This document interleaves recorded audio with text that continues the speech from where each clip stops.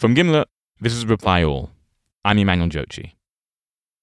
Around 10 p.m. on Tuesday, February 16th, I got a voice memo from a friend.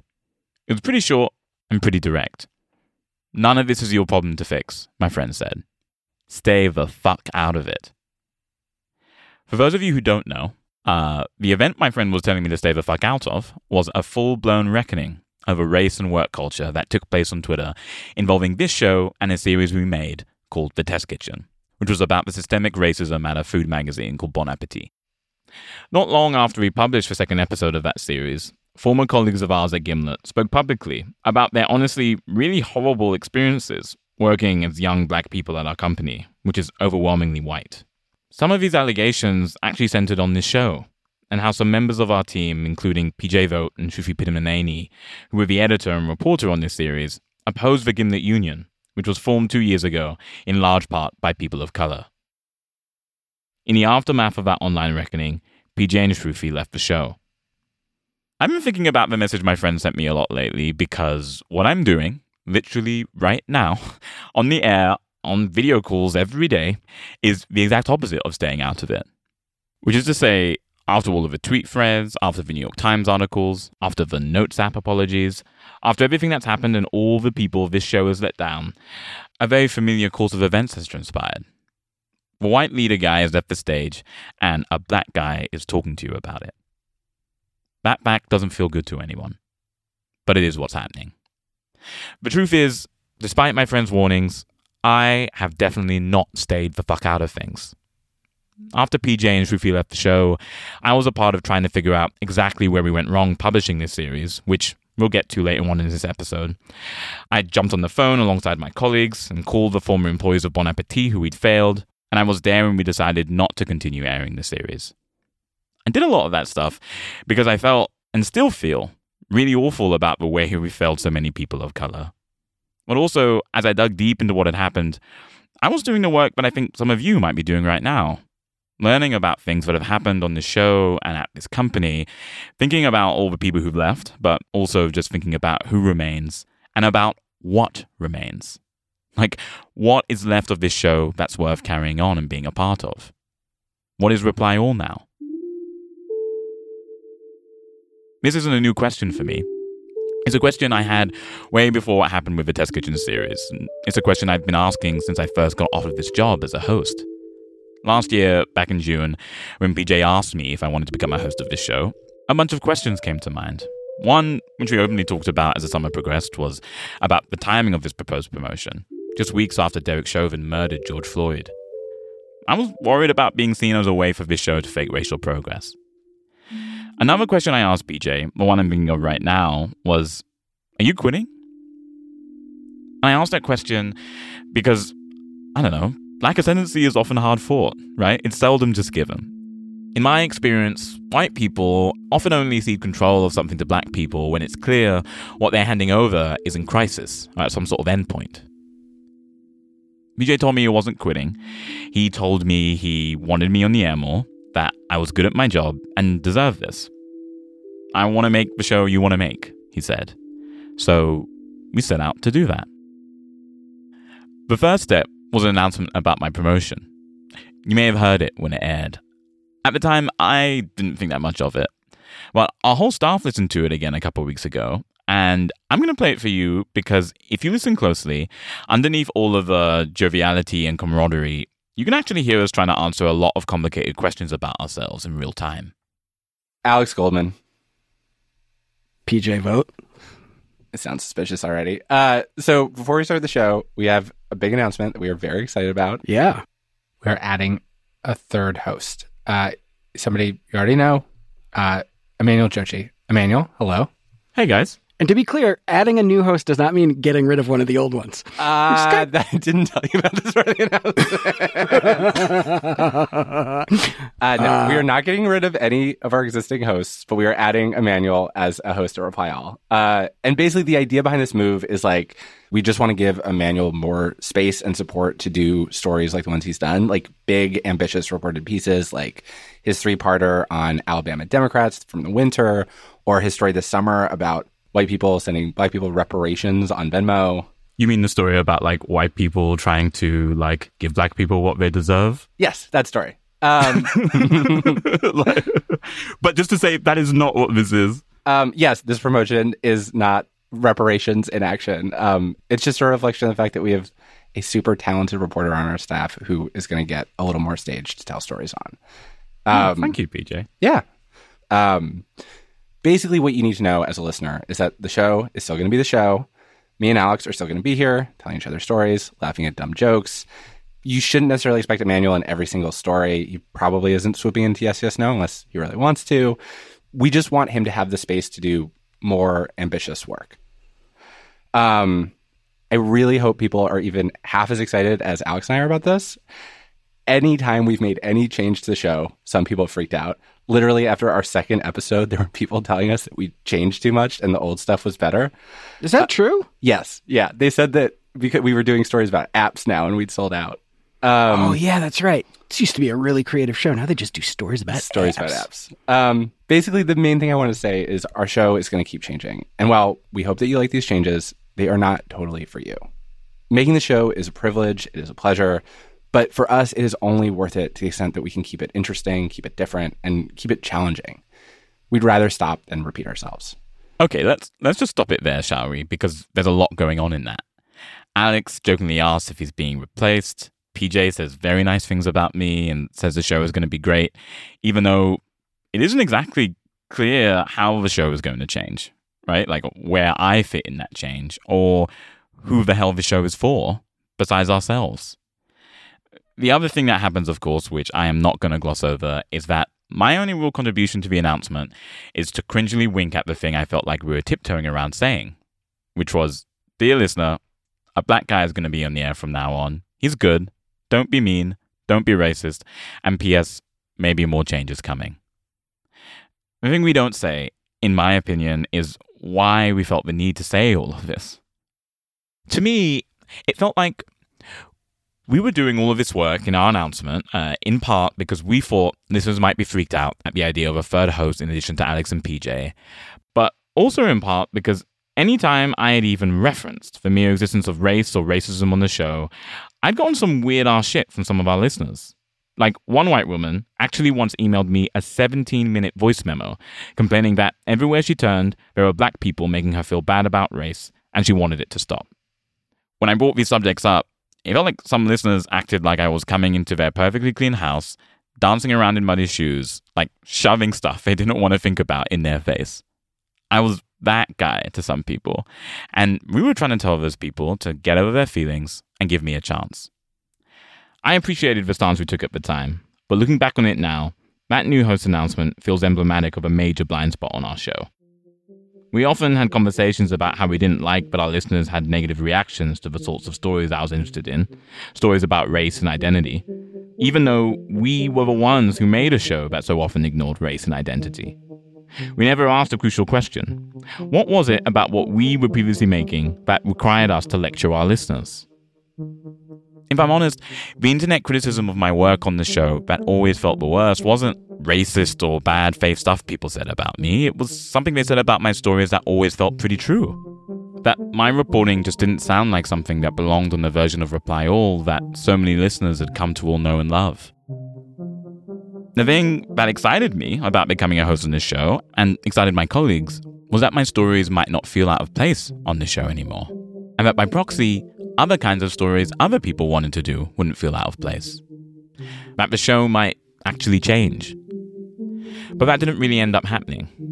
We did do some work to try and internally change how the show functioned, tried to figure out my new role, tried to make some of our processes at the show better. But we weren't honest with ourselves about the work we needed to do to tell the stories we wanted. And that was especially true when it came to telling a very complicated story about race in the workplace. The test kitchen. So I'm going to tell you that story in 4 parts. A story about Bon Appetit. It'll start a decade ago when the man in charge would build this whole... Obviously, there's a lot that happened there. There are some things that I can talk about and that we're going to talk about in just a second, but there are also some things that we just can't get into.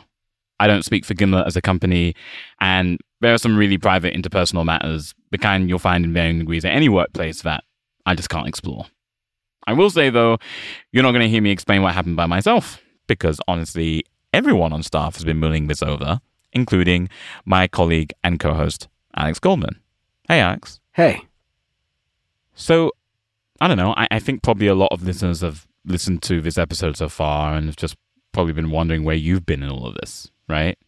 Well, I mean, like you said earlier, we've spent the past 2.5 months reflecting on the making of the Test Kitchen.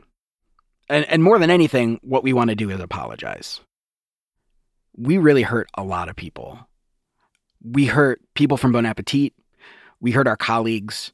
And we hurt our listeners. We are very, very sorry. For the past couple of months, we have been working to pinpoint where exactly our process failed. Like choices that we could have made very differently. And from the start, it's been important to us that we're not just doing this alone.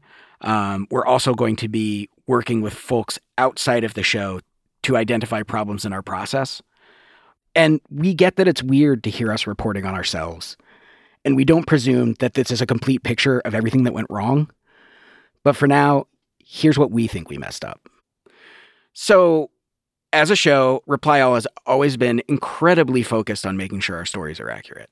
We have fact checkers, we bring in outside editors, and all those processes are meant to protect the work we do, make sure that we're characterizing people's opinions correctly, that we're getting stuff right, that we're not making factual mistakes. But there's another very basic initial step that you do when you work on a story, which is that you ask yourself the question, like, what am I bringing to this story? Like, what effect do my life experiences, my biases have on the story?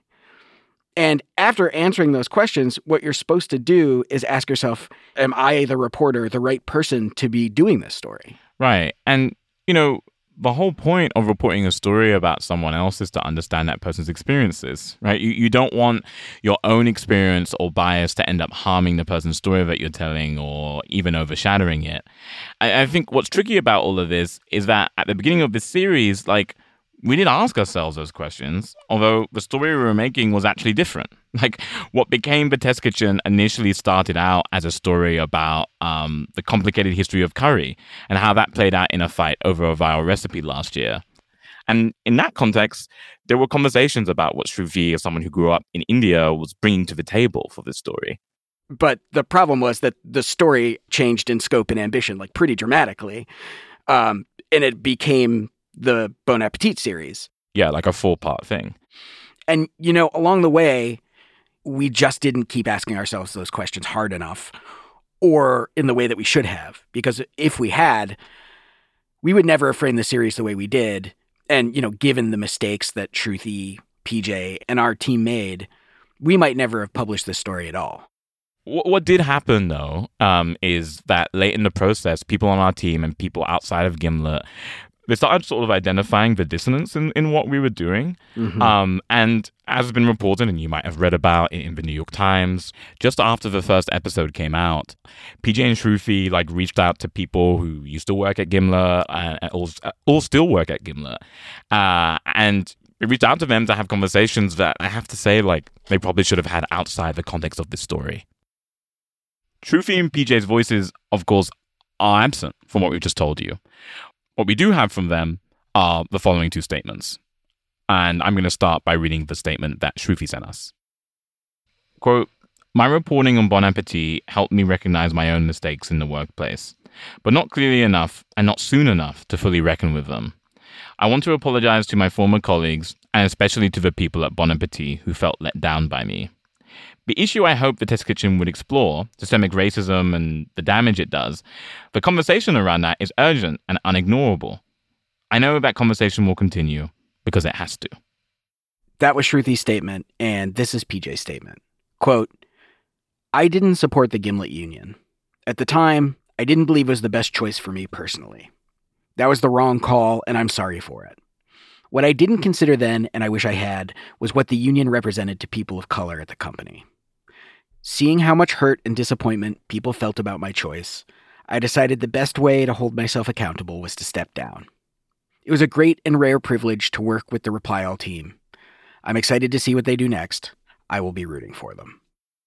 So that's what PJ and Shruti had to say about the mistakes that they've made. And, you know, on our end, after looking through a lot of these mistakes, we made the decision not to air the last 2 episodes of the Test Kitchen series. And we made that decision for a number of reasons. Right. And I mean, the fact is that when Shruti and PJ left the show, the last 2 episodes of this series just weren't finished. Like, they weren't built.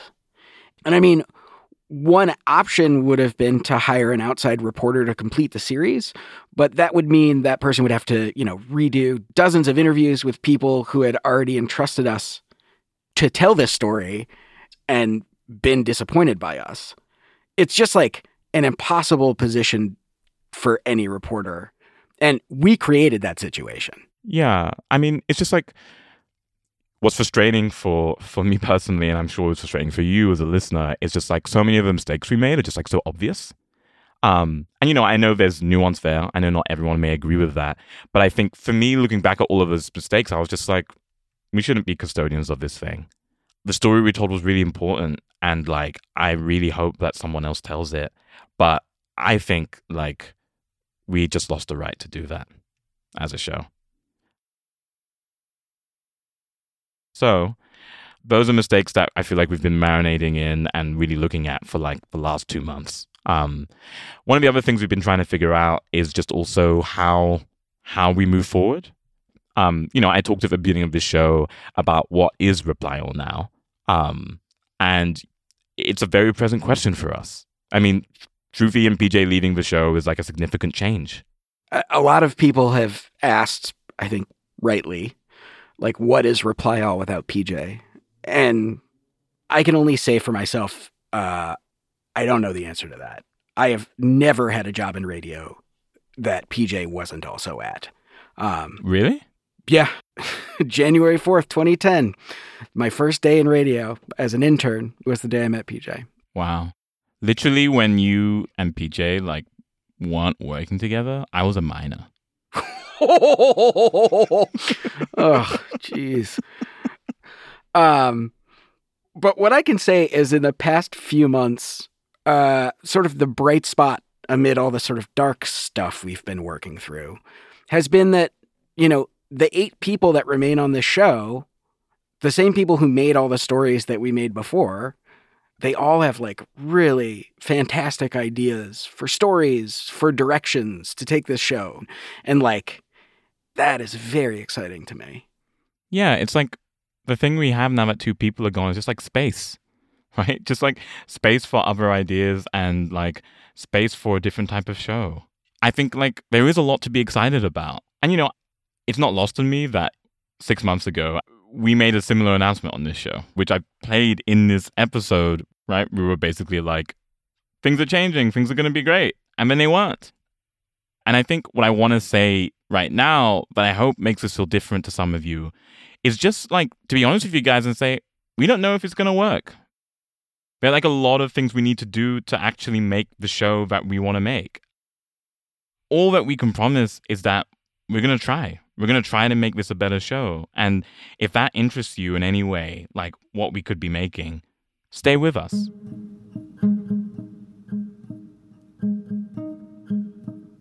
Our first episode back in our regular schedule will be June 10th. See you then.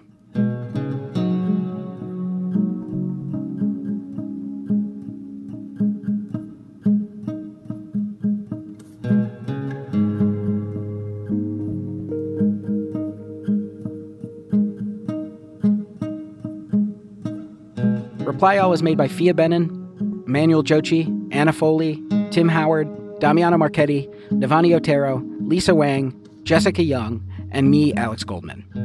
We were mixed by Rick Kwan. The episode was fact-checked by Isabel Cristo.